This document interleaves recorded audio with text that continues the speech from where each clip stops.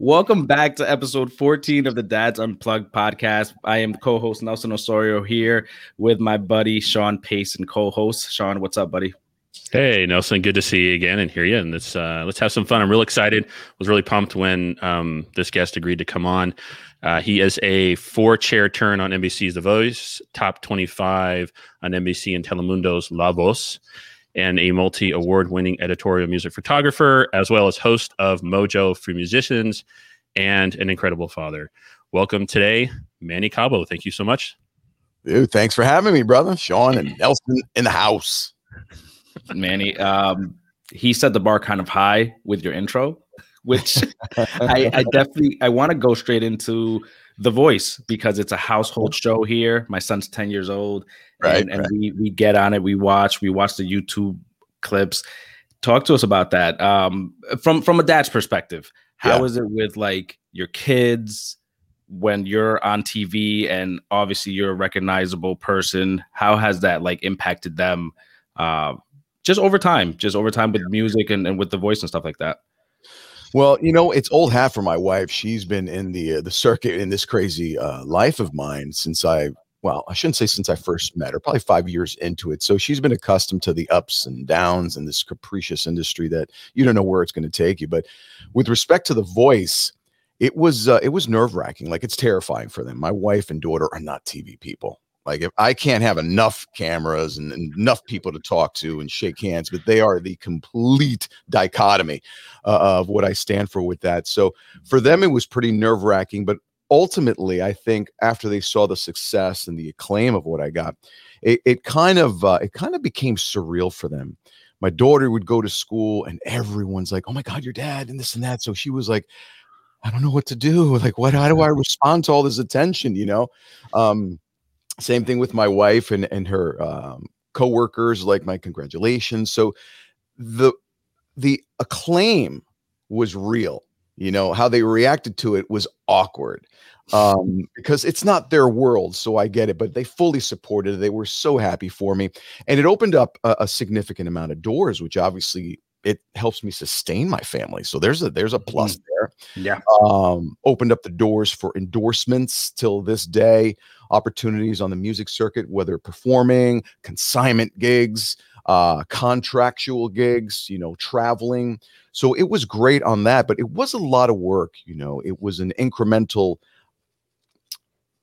what's the word I want to use? It was a venture, you know, it was a total venture because I was there for 3 weeks at a time. Then I'd come back, go back for another 3 weeks. Then it would wait another 4 months until everything processed. Then I'd have to go back. So it was, it was very inconsistent. But it all tied up really nicely. You know, it worked out. Obviously, these production companies know what the hell they're doing. They've been doing it. They're on season, 2001? I don't even know. I can't even. After the 18th season, I didn't even watch my season. To be honest with you, there's a huge story behind that.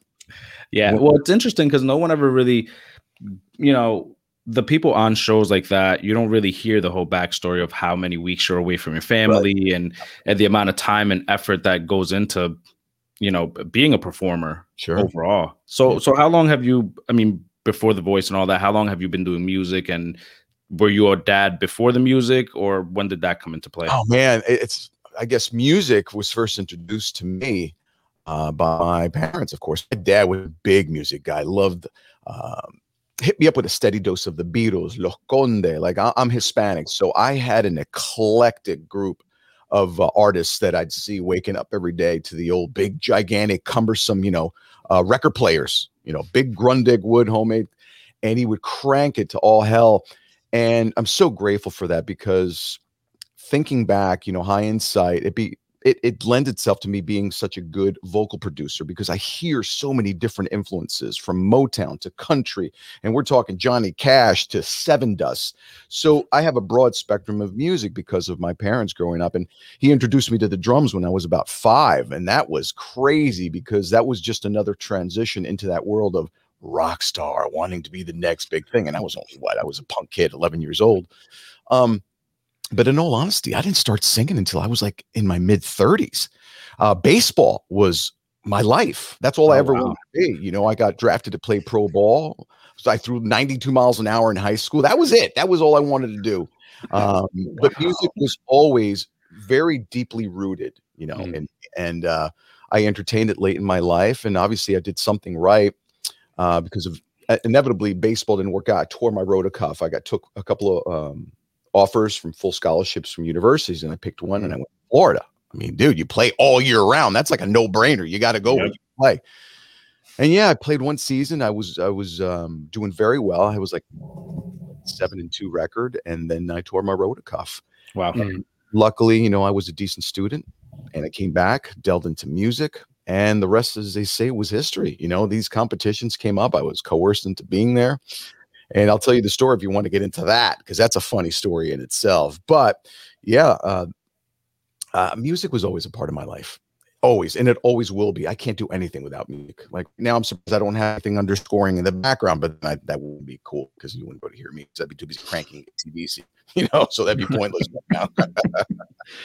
I love it. I would like for you, since the door's been open, to talk a little bit about that, how you got coerced to do all of that. And was it your family that encouraged you, and how you first got started trying, doing these different competitions?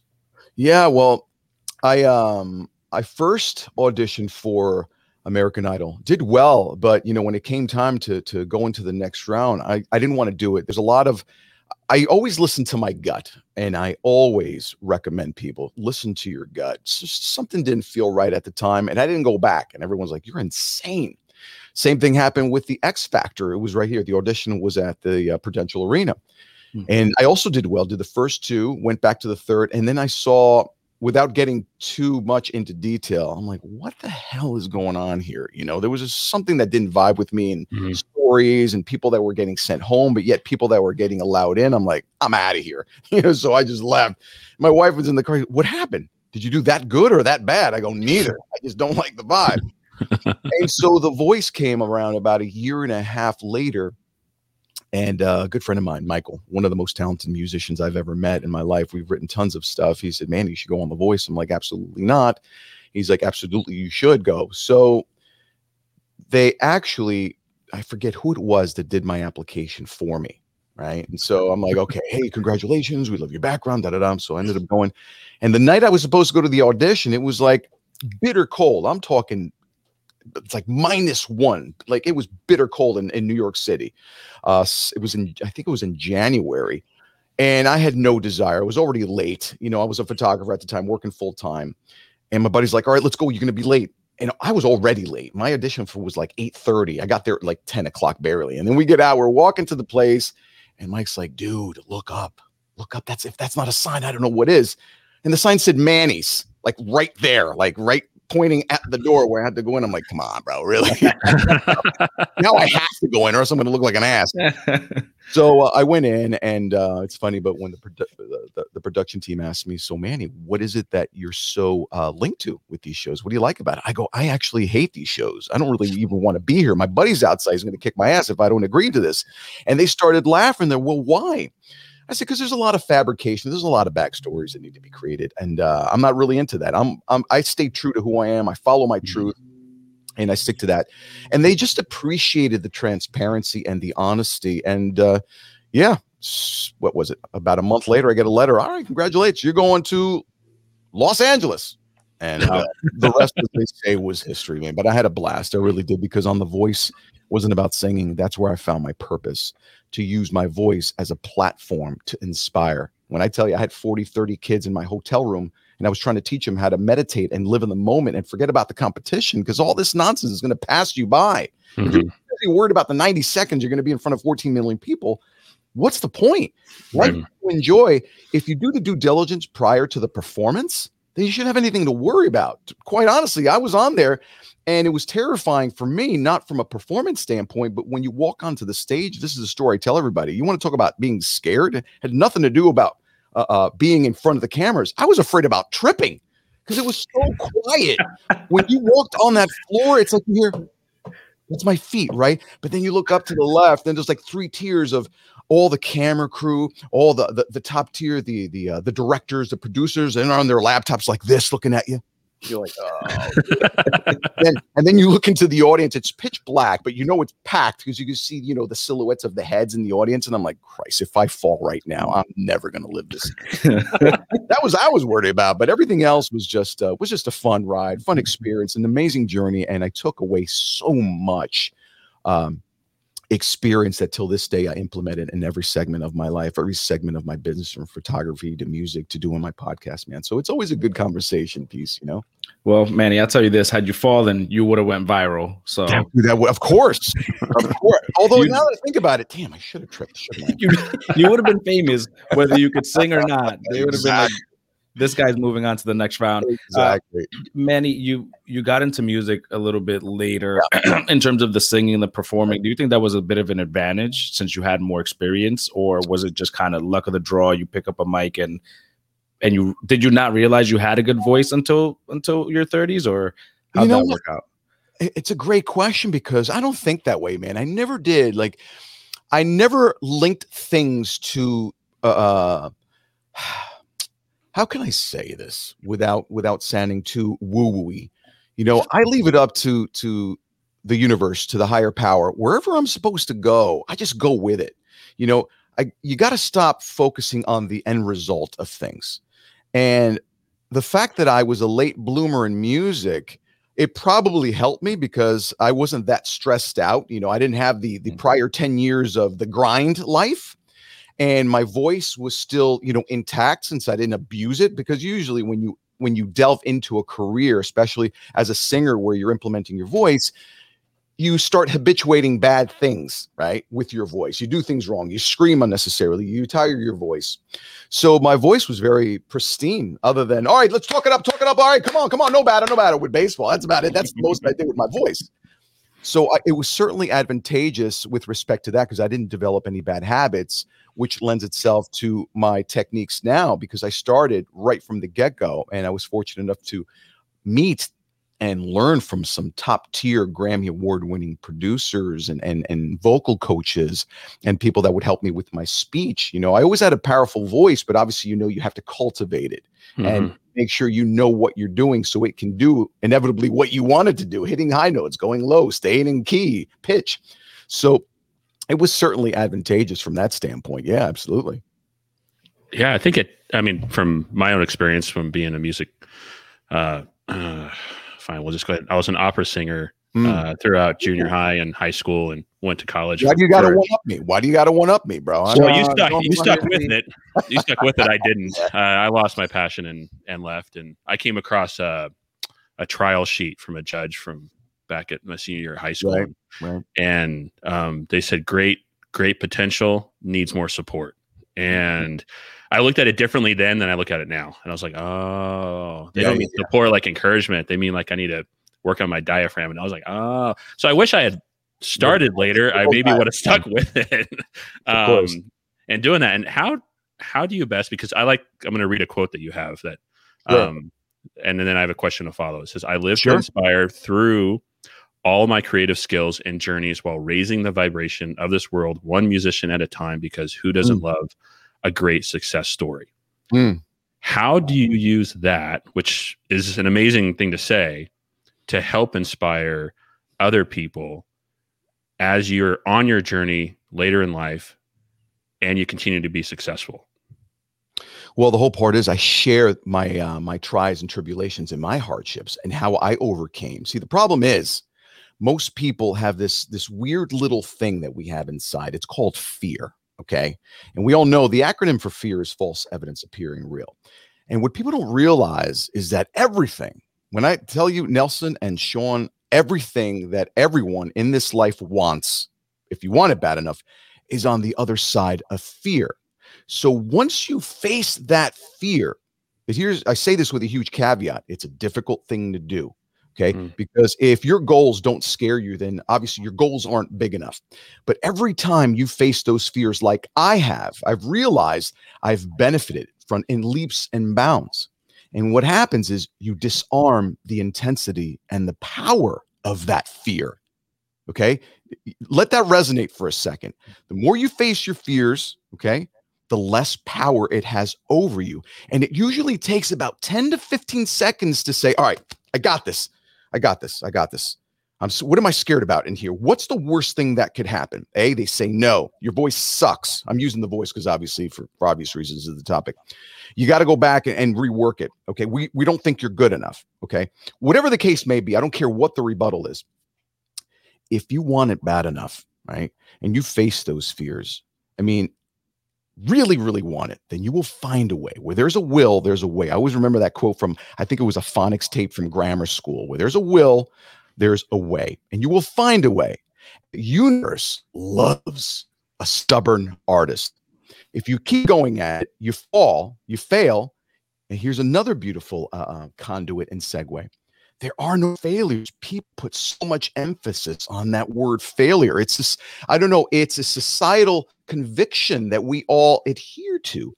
But a failure is part of the process. Dude, you have to fail. Like, you have to screw stuff up to understand the delineation between what's needed and what's not needed. If you're not screwing up, you don't know what you're doing wrong. Can you imagine telling Thomas Edison, well, Thomas, man, I know you invented the light bulb, but you failed 1,000 times before you created. And he'll tell you, no, bro, I just figured out 1,000 ways of how to not build a light bulb. You see my point? Yep. It's your outlook on things. Yeah, I could have easily said, well, you know what? I got voted off the show. I battled. And after that, it was really heartfelt and I was really sad. No, when I was on The Voice, and I tell you, God's honest truth, I left and I got voted off. And technically I wasn't voted off. It's when they hit the button, the teams were full, but they wanted me to come back, which is the best thing that could happen to me. A lot of my teammates were crying. Production crew was crying when I left. Parents were crying, hugging me. And I'm like, whoa, what's going on here? Why are you guys crying? They're like, well, you're our inspiration. Now what's going to happen to us? I'm like, that's the whole point. That's why I took the time out to instill that knowledge with you guys. Because Manny Cabo has another journey. This chapter has closed. I'm off to write another chapter somewhere else where I'm needed. And guess what, guys? Only one person wins at this show. You're all going to go home. It's how you deal with that quote unquote deficit that society wants you to believe in that. Right. So I just basically utilize my journeys and implement a different vernacular when I talk to people. Stop using words like I want to. Stop using words like I can't, or I can't afford this, or I can't do that. Because what happens is if you focus on the void, if you focus on the fear, you get more of that. Mm-hmm. If you start focusing on the things that you desire, you don't say I want to do this. Don't say I need to do this, because now you're coming from a place of lack. Like Sean and Nelson have this incredible podcast, but I really wanted to go to number one. So don't say that. Just say, you know what? We have an amazing podcast. I desire it to affect as many people as possible around the world. And I can't wait till that happens. You anticipate something positive. And I think everyone needs to implement that train of thought in everything that they try to execute in life. It's a really simple philosophy. And you would think it's common sense, but common sense isn't common practice. I can tell you that right now. I don't really need to tell you that. So to make a long story short, it's my philosophies that I've gained and learned and failed from, where I've gained this indispensable knowledge, and I want to filter it out to my people. I want to filter it out to you and you. And right now I'm living in the moment. This is important. Nothing else matters. Not my breakfast, not my next interview, not how much battery juice is in this camera, which by the way, I have no idea. So right now, this conversation is what it's all about. I'm in the moment here. This is the most important thing. And people need to slow down, take time to smell the roses and live life. My dad's passing taught me one thing, man, and this is one thing that will never fade. Breathing and appreciating everything that's around you is the biggest gift that we have. And most people, I would dare say most people, don't do that, and they overlook it. And then they get to that 70, 80 year winter seasons of their life, and they look back and like, what the hell did I do with my life? I didn't do this. I didn't do that. Damn, I should have done this. So many times they told me to do it, and I didn't even listen to it. I don't want to have that life. That woulda, shoulda, coulda isn't for me. And I'm trying to wake people up into living their life, because it is short. You don't know when it's the last moment on here. So I hope that answers your question, because, I could talk about that all day. It's very passionate and very dear to me. And again, I speak from my heart when I tell you those things. Yeah. Well, your perception is powerful. And the fact that you're actually pouring into some of these younger musicians, giving them an advantage, honestly, because, I think back to coming out of high school, going into college, and And sometimes you don't have somebody with a little bit more wisdom giving you these little nuggets of exactly. Yeah. Just And we make I was retarded. Teacher literally thought I was retarded, mentally retarded. This kid needs help. So being verbally bullied all my life, it's part of the trajectory that I've been. So that's another element of my life. You know, people try to change me. He's painting his nails. He's got piercings in grammar school. You know, that's who I was. And thankfully, my parents always supported me being who I am. And I never cared about people's opinions. It was frustrating is what it was. So that developed the chip off my shoulder. You know, that developed the ego. Dude, I had more ego than the stadiums that I've sold out. It was disgusting. But I'm not making any excuses. There was an impetus and a reason, legitimate reason behind it. Not that I wanted to, because I was a byproduct of society. What I was part of, what I was being infected by, you know. So there was a deliberate reason. And then later on in life, I became smart enough to know, whoa, what the hell's going on? Why are you so tightly wound up? Let that go. If anyone's putting their insecurities out there on me, that's on them. Because anytime you're getting bullied, you have to analyze one thing. The furthest thing from the truth is the target, which is you. What are they going through? Are their parents beating the crap out of this kid? Are they verbally abusing? Is he getting beat up in school? You know, there's always a hidden element that we don't know about. So we need to be a little bit more compassionate before we pass the blame. And that opened my eyes to another realm of discovery, which I added to my little, you know, belt of bullets of knowledge that I could use to inspire people in addition to. So that was a big deal as well. And I know I derailed it, but I had to tie those in because it made all the sense in the world. Yeah. 100%. And your daughter, how old is she? She's 15 going on 33, I think. Yeah, I get that. Mine turns 17 next month. And yeah, that's enough said. I won't. She's upstairs. That's it. Well, Manny, can you tell I'm a dad right now? This is the dad part coming out. It's like, oh God. Well, the question is going to be more geared towards, I mean, all these things that just your life from childhood all the way to all the experiences you have now, you know, your daughter's 15. Are there conversations where you're having with her that you're kind of realizing you went through some of these experiences and you're pouring into her to help her avoid some challenges or guide her in the right direction? You know, great question. And thankfully, no, because I was smart enough to instill those values when she was really, really young. I said, sweetie, I think parents need to do a better job. I blame everything on parents. And I know I get a lot of slack for that. And I don't care because kids, hey, by the way, Sean, I hope he doesn't see me, but he pointed at you. But anyway, so kids learn this stuff. It's instilled at some part of their trajectory, and they need a mediator at some point to be like, whoa, slam on the brakes. So I used to tell my daughter, you're not going to please everyone. There are going to be a lot of people that talk nasty about you. And here's the thing, they don't even know you. But guess what? That's okay. Because it has nothing to do with you. It has to do with them. So I kept repeating that. Until now it's ingrained, like it's part of her DNA. So I hear her constantly talking, right? She'll be in a room. She'll have a heated conversation. I don't care. And she'll say like, who cares what he thinks? What's the matter with you? Like it has nothing to do with you. You're amazing. You know, you're my friend. Those people are stupid and they have nothing else to do with their time. And then I walk back quietly. I'm like, yes. Proud dad moment. And that's my proud dad moment. So she learned. Of course, we had our confrontations, and you know, I can remember just one really ugly conversation that I had with her to the point where I'm kind of disappointed in myself. I never beat my kids at all, and you know, I always used to get the crap beat out of me from discipline reasons, and I turned out okay. I mean, I guess. But I love my parents. They were very, very strict. That was the mentality, you know, back in the Generation X days. But I never believed in spanking my daughter. I always took away the things that were really dear to her. And you did it in a way where you didn't get angry. You just did it nonchalantly. And then they get confused and angry. So it's a double whammy. And it's so much more powerful. Because if you yell, and I know this from my experience, it doesn't really do anything, because then my daughter developed a fear from me. So now sometimes she fails and hesitates to open up. And that's my fault.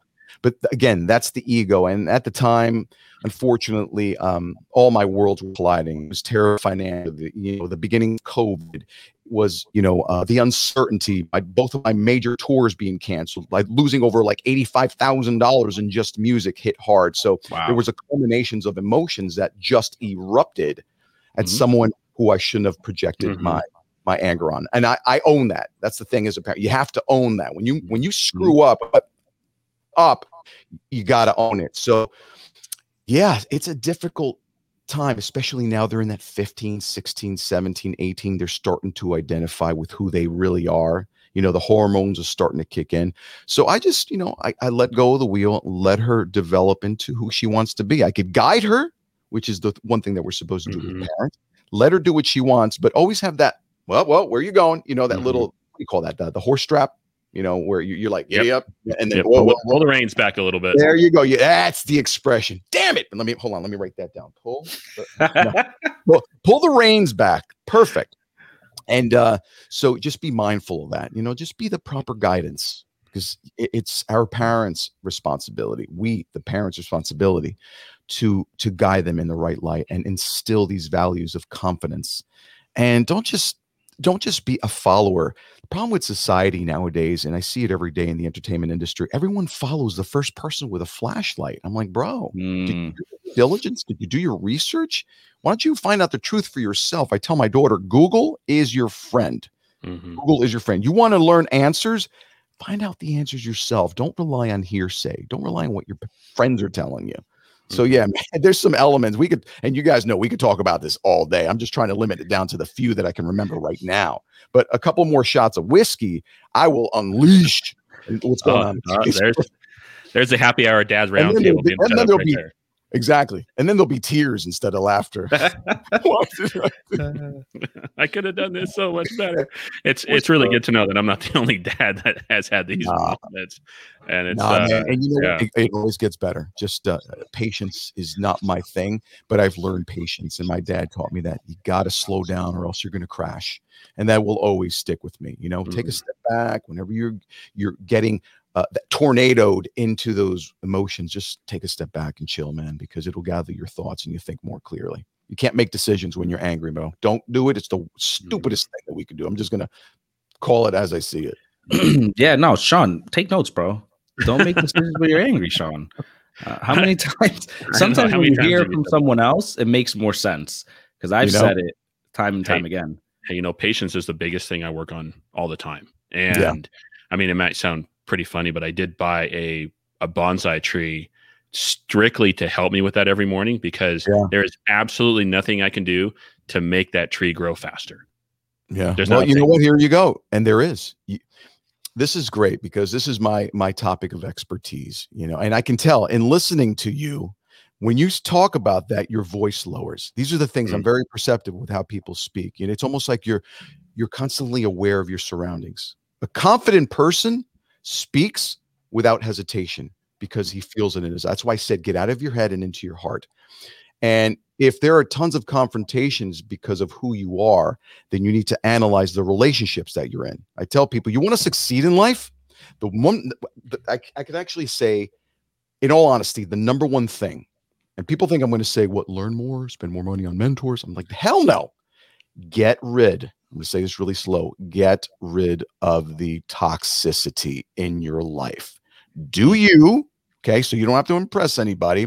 If anybody has a problem with you deciding to take care of yourself, that's on them. That's not your problem. And I'm talking about, ready? This is a tough pill to swallow. Get rid of best friends.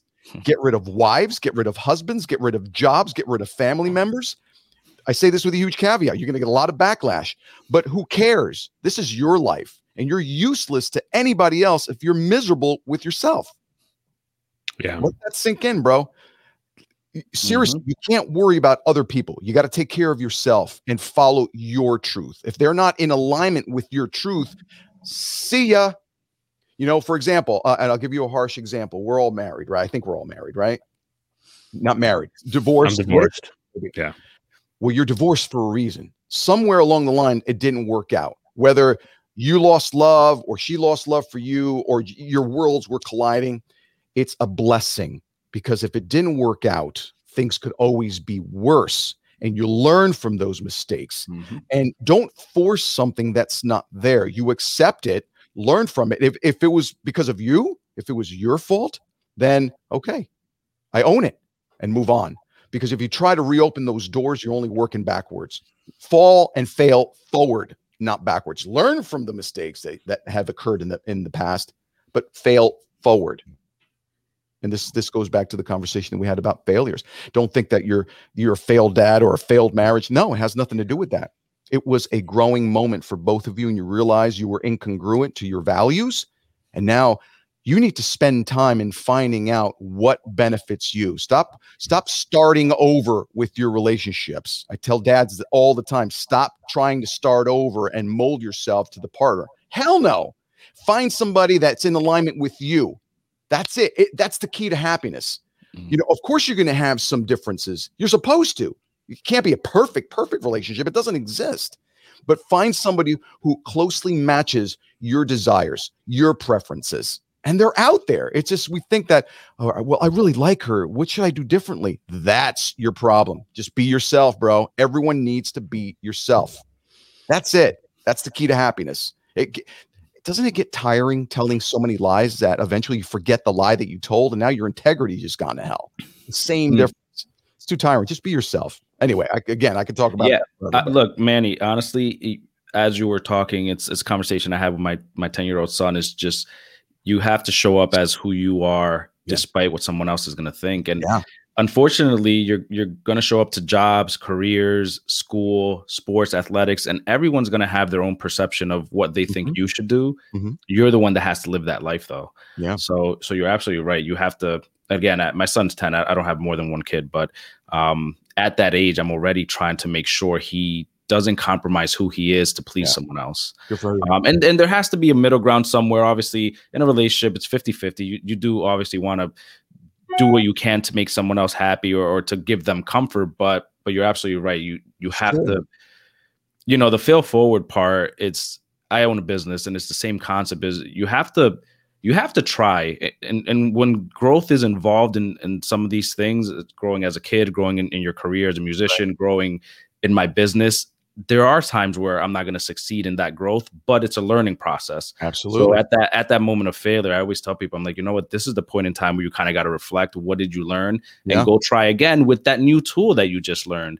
That's pretty much what you're going to go ahead and do. So, I'm a huge fan of, especially again, I can only speak for my son, but I push him to try things he's not comfortable with, constantly push him to try new things. Cause we all have different strengths and weaknesses. So it's unfair for me as a dad to impose my fears or my restrictions on him, not knowing what he's capable of and not letting him figure out what he's capable of. So as you were talking, I was just like, man, I'm doing something right by Manny standards. High five, Manny. Bam. Yeah, man, because you know what? Complacency makes you lazy, right? It makes you accept way too much of what's going on. And it will preclude you from moving forward, because then what happens is, because you're complacent, you become fearful. Anything that's been introduced to you that's different from your comfort zone, you're like, oh, dude, I've been doing this way. I don't know if I can handle that. Now you start doubting yourself. See, it starts creating this little rabbit hole that's leading to, no, I can't do that. So if you say, that's why the best leaders in the world always own their mistakes. And for example, if you guys were part of my team, my music team, I will not do something. I will not engage in anything if Sean and Nelson do not grow, right? Or climb the ladder of hierarchy with me. I do something to elevate people around me, like Larry Bird, like Michael Jordan, like the greats. Remember how great they were individually, but damn, when they were on the court, the whole team just took it up a notch, like 80%. That's a leader. Nowadays, I don't even see that. No offense to LeBron, oh my God, to rest in peace, Kobe Bryant. They were superstars, but they didn't have that X factor of taking your team.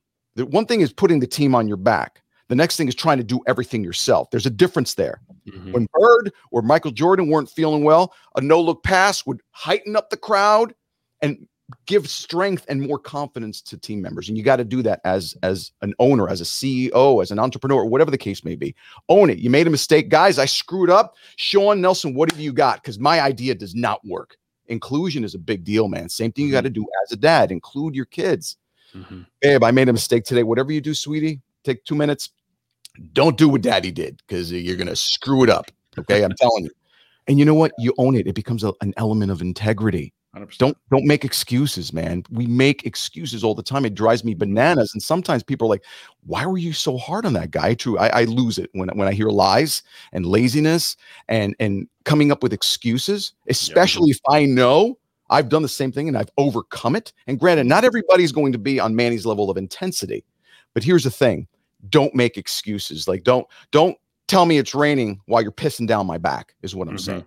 You know? So I hope that clarifies what I'm trying to say. No, I think you're right. And something I do with my kids, and I've tried to teach them, especially since the divorce, and as I'm growing and I'm learning, it's owning. And I've gone to both of them over different situations where I've messed up and I've said, hey, you know what? I made a mistake. I'm sorry. Yeah. That's on dad. And you can't say I'm sorry or it's my mistake, but you lose all that before. There you go. So I've tried to instill that with both of my kids. You can't put but at the end because whatever you just said is gone. It's gone. It doesn't mean anything. If I were to say, Sean, dude, bro, I screwed up, man. I value our friendship so much, and I can't believe I allowed myself to do that, man. I completely understand. If you're angry, you deserve to be, because I would be, man. So you know what? I'll give you your space. It's cool. I'm not going to take offense to it because I deserve that. What did I just do? I disarmed all of your anger. Yeah. I disarmed your anger. And now you're more inclined to be like, well, maybe I was a little too hard, Yeah, bro, absolutely. You become a little bit more, what's the word I'm looking for? More relaxed, more in tuned with a better conversation later on when your emotions are not that heated. So you open up the lines of communication by disarming the anger and the tension. Don't give them any room to combat you, to want to really fight with you on that. That's the best tool for relationships. And wives, I don't care if you're gay, straight, cross gender, it's all relative. If you're angry with one another, first of all, don't have the discussion right then and there. And if you're going to have it, babe, you know what? You're right. I was wrong. I have nothing to say. I have nothing to say. It was my mistake. And if it's not my mistake, admit that maybe I could have handled it much better. And I admit it. I think we probably could have handled it much better, but more on me. Take the blame, man. Own it, because that just solidifies the relationships, Yeah, I don't know. I have a question for you both. And yeah, my kid's mom is Hispanic, and so I have a question about Hispanic families. What did you experience that you either continued as being a father or you didn't do since you became a father? You mean experience growing up? Yeah. That's what I would like to learn from you both, because every generation is different. And I've got my own white world opinion about what I did and don't do, but I would like to hear from you both. I want to understand the question so I could answer it more efficiently. Just reword that for a little bit, because I lost the beginning of that.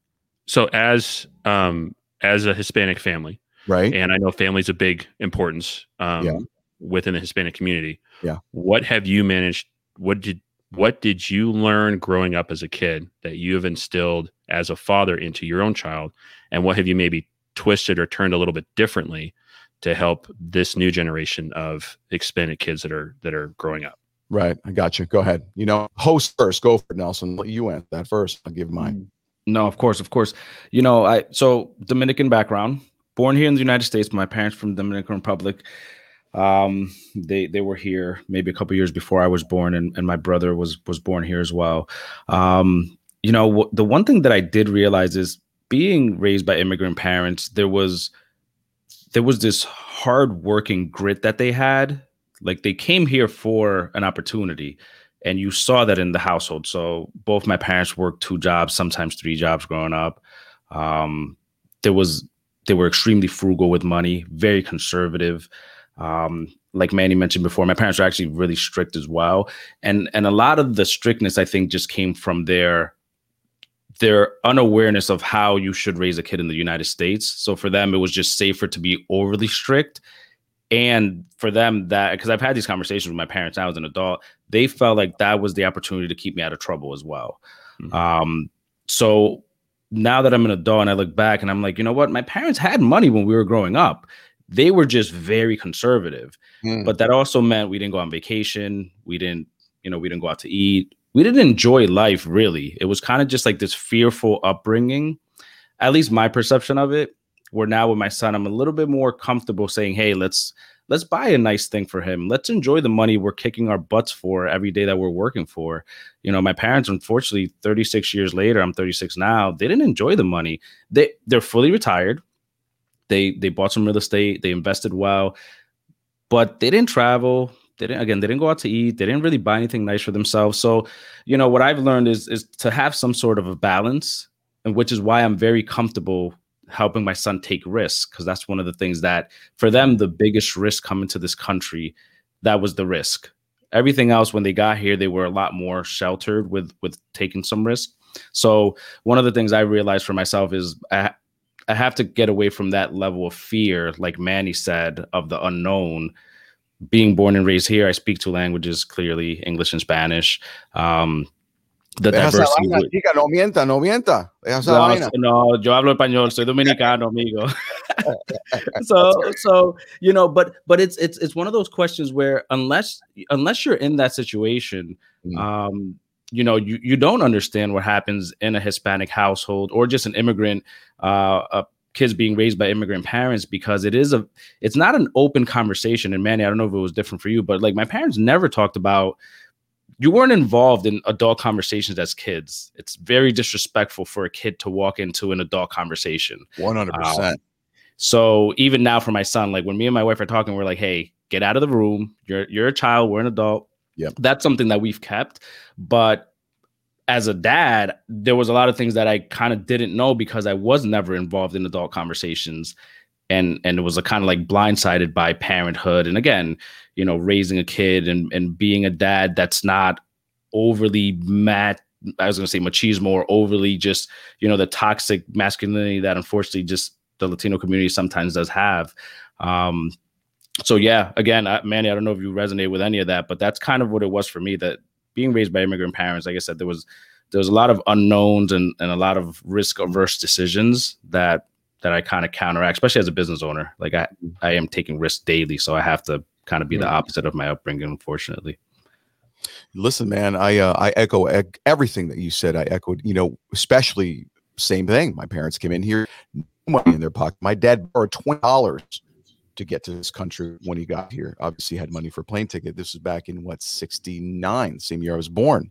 Yes, I'm a Generation X. So the values that they instilled in me were derivative of their conservative lifestyles, growing up poor, appreciating every little item that they bought. My parents weren't big risk takers. My mom more so than my dad.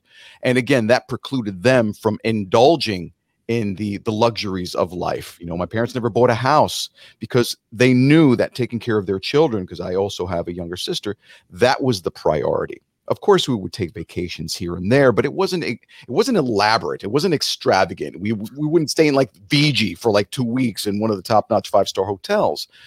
First of all, we couldn't afford it at the time. Second of all, I thought that was a waste of money because we needed to save for school. We needed to save for clothing. So their priorities and expenditures were focused on that conservative mentality that was instilled by their parents.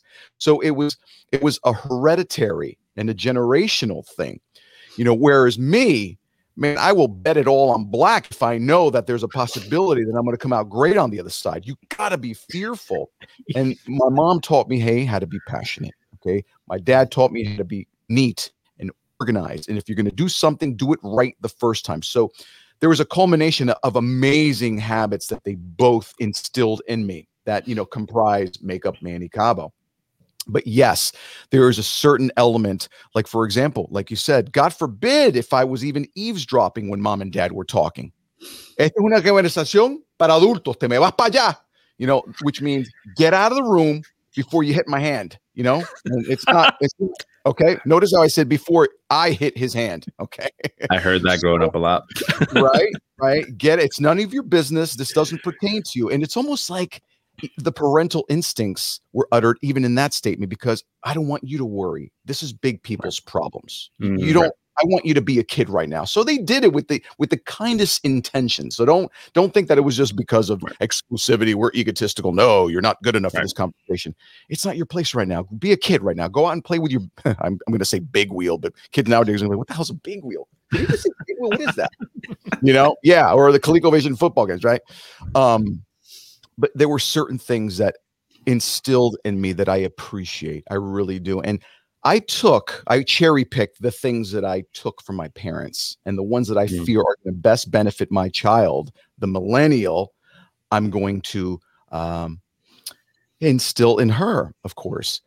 And it's only going to help her. And I took away the things that I know personally for me held me back. I used my common sense. This didn't work for me, and for obvious reasons, so it's not going to work for her. So I try to at least educate her and influence her to do the things that are going to make her fearless, and educate her on the right way. Forget about school. Doesn't guarantee you a job, sweetie. Here, and I don't pay my daughter, give her money to do the chores. When I give her money, it's like, read this book. I want a complete synopsis of what you learned from this book. Then I will pay you. Chores, that's your job. You need to do that. You don't get paid for that. That's what you're supposed to do, because as you get older and you have kids, you're going to thank me for this one. That's what you're supposed to. You live in this house. You need to contribute. All of us are equal. Get it? I'm not betting you. Do that. However, you do a complete or a presentation or film yourself talking about what you learned. How is this book going to affect the world if you do a project on it? Then I'll pay you $50. You need to teach them about value. And that's what my parents told me. So I needed to convolute the message of value into today's society of kids. See the difference? And I only learned that by at the time, getting my ass kicked, not being nosy, and experimenting by being a risk taker. Because sometimes the risks that I took earned me that whooping. And it was well-deserved, because I learned so much from it. First of all, not to do it again. And second of all, there's got to be another solution, another way around this beating so I can succeed, So I'm being funny here, of course. But you guys, I think I made my point with that one. So, yeah, I completely resonate with what you were saying, Nelson. Yeah, there's certain things you have to adjust to the times, man. We work back then, especially mentality, and that's why we still have racism. That's why we still have inequality, because the generations taught. It's still lingering. So hopefully that's why I focus so much on kids. Kids are our future rock stars. They need to do it better than we did. I own it. Okay. Our generation screwed up. The generation before that was even worse. And before that was even worse. And I can't even blame them at the time, because that was instilled. Because you put 2 kids of a different, now 4 kids, an Asian kid, an African-American kid, a white kid, a Hispanic kid. They're not gonna know what racism is. They're gonna want to play. The worst thing to do is maybe they fall and trip and start crying. What happens? They all come to their aid. That's what you learn when you're a kid. But as you start developing, getting thrown into this society, you start acquiring these insecurities, these false perceptions, these societal convictions, and then now guess what you have? You have a personality that's fearful and gaining and being educated by hearsay. That's why parents need to do a better job of educating their kids. So when they go out to the real world, all these criticisms just bounce off them, like one of those old, those little tiny little rubber balls that you'd bounce. It like bounce like 3 miles high, then it'd come down and ricochet and go like a total 1,000,000 miles in a different direction. That's what happens. Sean, when you hear answers like that, does it, you were married to, somebody who's obviously Hispanic, raised in a Hispanic household. Was there anything in those answers that you're kind of like, oh, interesting, that might be why some decisions didn't resonate at the time with what you were thinking? Does it give any clarity, or is it just it's definitely some light bulb moments that for me allow me to further process decisions made in the past, and to try and understand, and having mixed race kids, and to do the best I can to assist them with molding both worlds and getting the best out of both that they can. And that's why I just asked. So I'm very honored, and I appreciate you both and sharing. My pleasure. Open lines of communication, especially, dealing with two totally different cultural backgrounds. Be very frustrating, but it can be beautiful too, because your kids will benefit from 2 different sides of the world. Now, instead of having that one view, they have 2 views. They learn another language. more expanded plate of food, literally both, because empanadas and you got American food. So it's very advantageous, but it's up to the parents to accept their differences and understand their cultural differences, because if there aren't any communication, dude, you're dead in the water. Especially with a Latin woman, man. I don't even like fighting with Latin women. I'm like, no, I'm good. You're right. You're good. well, Manny, you haven't. So Sean's gotten a chance to meet my wife through some of these recordings we've done. My wife's Filipino. She's not Hispanic or Latino. She's from the Philippines. So talk about blended family. My son's half Dominican, half Filipino. There's similarities in the culture, but you're absolutely right. Like, even for him, I personally encourage him a lot to learn about the Filipino culture. We'll watch Netflix movies that are from the Philippines and stuff like that. And same with Dominican. He listens to bachata and salsa, whatever. My wife dances bachata. She puts Spanish music on in the house. So it's really an effort, I think, on both parts to be intentional. With Sean, if you're being intentional about just encouraging them to learn about their the other half of their culture, really that's as much as you can do. Because some kids, I grew up with kids that their parents are immigrant parents just like mine, and they were friends of mine that didn't care for the culture, didn't want to learn Spanish. They kind of just did, and there's no judgment there, but every kid's different. It's kind of just like, here's the opportunity, here's the encouragement, just know that I'm going to support you if you want to look deeper into it, of course. And they kind of take what they want from it. That's really kind of the most you can. Same thing for my son. Like, sometimes he's more interested in learning Filipino stuff. Sometimes he's more interested in Dominican. Sometimes he's kind of just like, I'm an American, leave me alone. I'm like, okay, you were born here. You're absolutely right. Now, Sean, if you don't mind me getting personal with you, because obviously you know what it is? Every time I hear scenarios like this, it pricks my balloon of curiosity. I always like to know. So obviously you're divorced, correct? And I know your questions are stemming from a particular section. I'm just trying to get to the bottom of this, because I know I'm on here to have fun. We talk about Manny, but I also like to leave value to my audiences, and experiences that I know I've seen from multiple relationships and parents. So is there a specific reason that you think you're not together, because of something you did, or because of something that just didn't align with you on her part? Like, what was it that caused that separation? Because we're all dads now, man. And some are together, married, some are separate. This is just a great heartfelt dialogue I'm having. So yeah, it's I don't think we have the 2 hours to process it.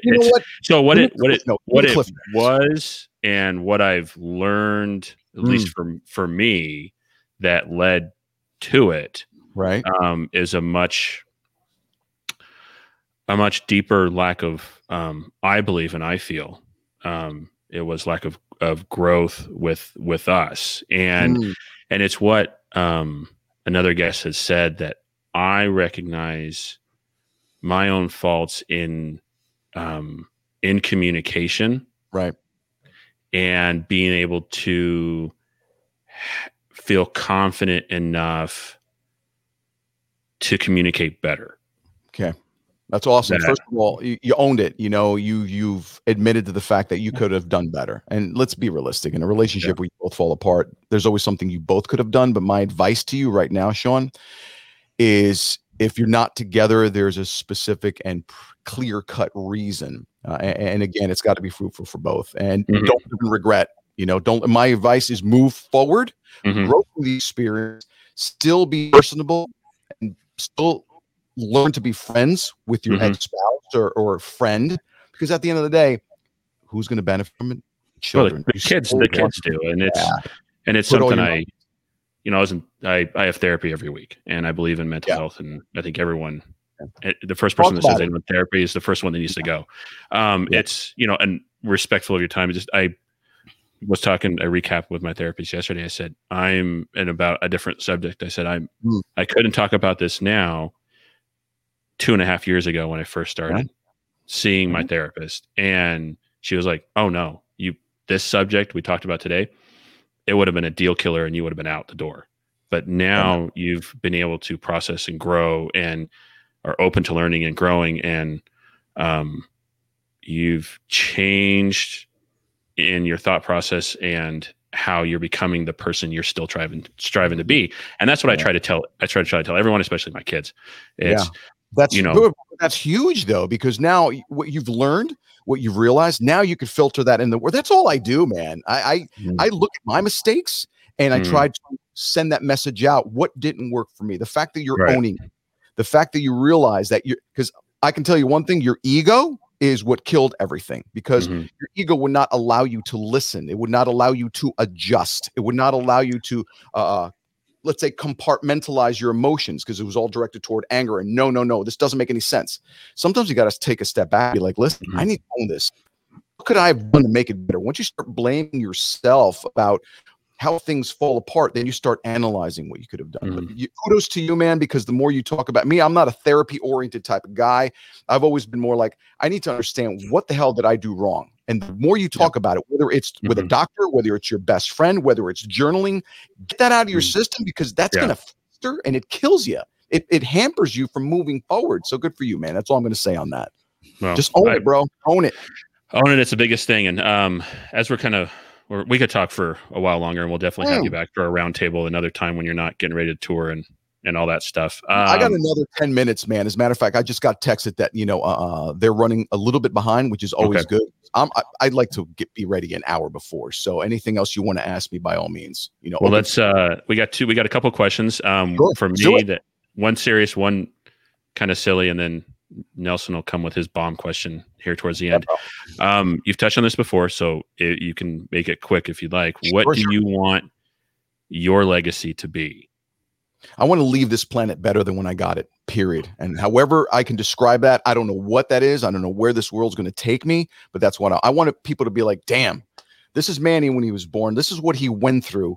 That made him who he was. And now the world is such better. His message got out everywhere. And even if it's to affect one person, guys, if you, nobody else, I did my job, because now that person will continue my legacy. It's like a link of love that I'm trying to leave behind. That's it.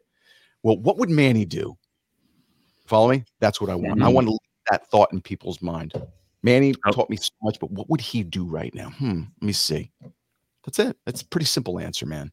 Awesome. I love that you were specific, to the point, intentional with that. That's perfect. And now let's go a little bit. Sean, if I were to shake you at 2:00 in the morning and I shook the crap out of you and said, Sean, what do you want to be? What do you want to do with it? You need to know that answer right now. Like, everyone needs to know that answer, because the sooner you find that answer, the sooner you can live your truth, and the sooner you'll be happier.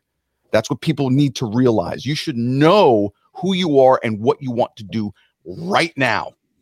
Not like, I don't know. I just, I haven't really thought about it. There's your problem. That's why you're not developing. That's why you're not growing. And I'm calling people out on all their BS, because everyone complains about where they are. I want to make more money. I want the fame. I want the accolades. I want the brand new car. Well, guess what? None of that's going to happen, because first of all, you're focusing on the accolade itself and not focusing on the journey. It's a marathon, bro. It's not a sprint. Everyone wants to get fame, but nobody wants to do the work. Nobody wants to do the inner work. Nobody wants to do everything that they need to do to acquire the necessary skills and knowledge to move forward. Do the work. It's 10,000 hours to master something. That's not a joke. People always talk about, I keep using athletes because, this is the people that we revere. Nobody talks about Michael Jordan and the hours that he spent. He got cut from his basketball teams. He used to spend 2-3 hours just shooting free throws. Nobody sees that. That's what makes the difference. It's what you do when nobody's watching. And I've learned this as an entertainer. This is going to resonate with you. This is deep, and it was deep for me when I first heard it. It's not what people feel when you're on stage. It's how they feel when you're not around. Did you leave an impact on them that they want more of you? That's what you want. You don't want a sold out garden. You don't want 13 million followers. I'd rather have 1,000 followers that can't wait to see me, that can't wait to see my lives, that can't wait to purchase my swag, or can't wait to stream my music. Not people that just because I was on The Voice and La Voz and Nashville and all this and that and sold out stadium. I don't want you to know me because of that. I'm a normal guy, dude. I'm no better than any of you interviewing me right now, but I do know what I want in life. And everyone needs to know their truth. I hope that answers your question. It's awesome.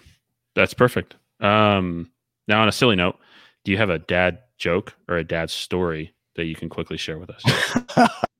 Yeah, man. I love dad jokes. I have one that always stuck with me, especially with this generation. Um, how's it go? Okay. Which bear is the most condescending? Which one? Panda. That is Terrible. That's awful. That's official right there, though. It's like don't do that again. Thank you. It's very Thank modern. you. Very modern. Don't do that again. Love it, love it, love it. I had to, bro. That just destroyed the integrity of the level of this interview. It's just like that's exactly what we try to do. Get the listeners high and then bring them down right at the There end. you go. Drag me in the mud. Oh, perfect. Awesome. Nelson, the floor is yours. Yeah, typically I like to have a would you rather question. It's really easy. It's just would you rather A or B? You got to pick one. You have to have reasoning behind it. Yeah, Sure. there's no both or none. Yeah. This one it's somewhat up your alley, I think.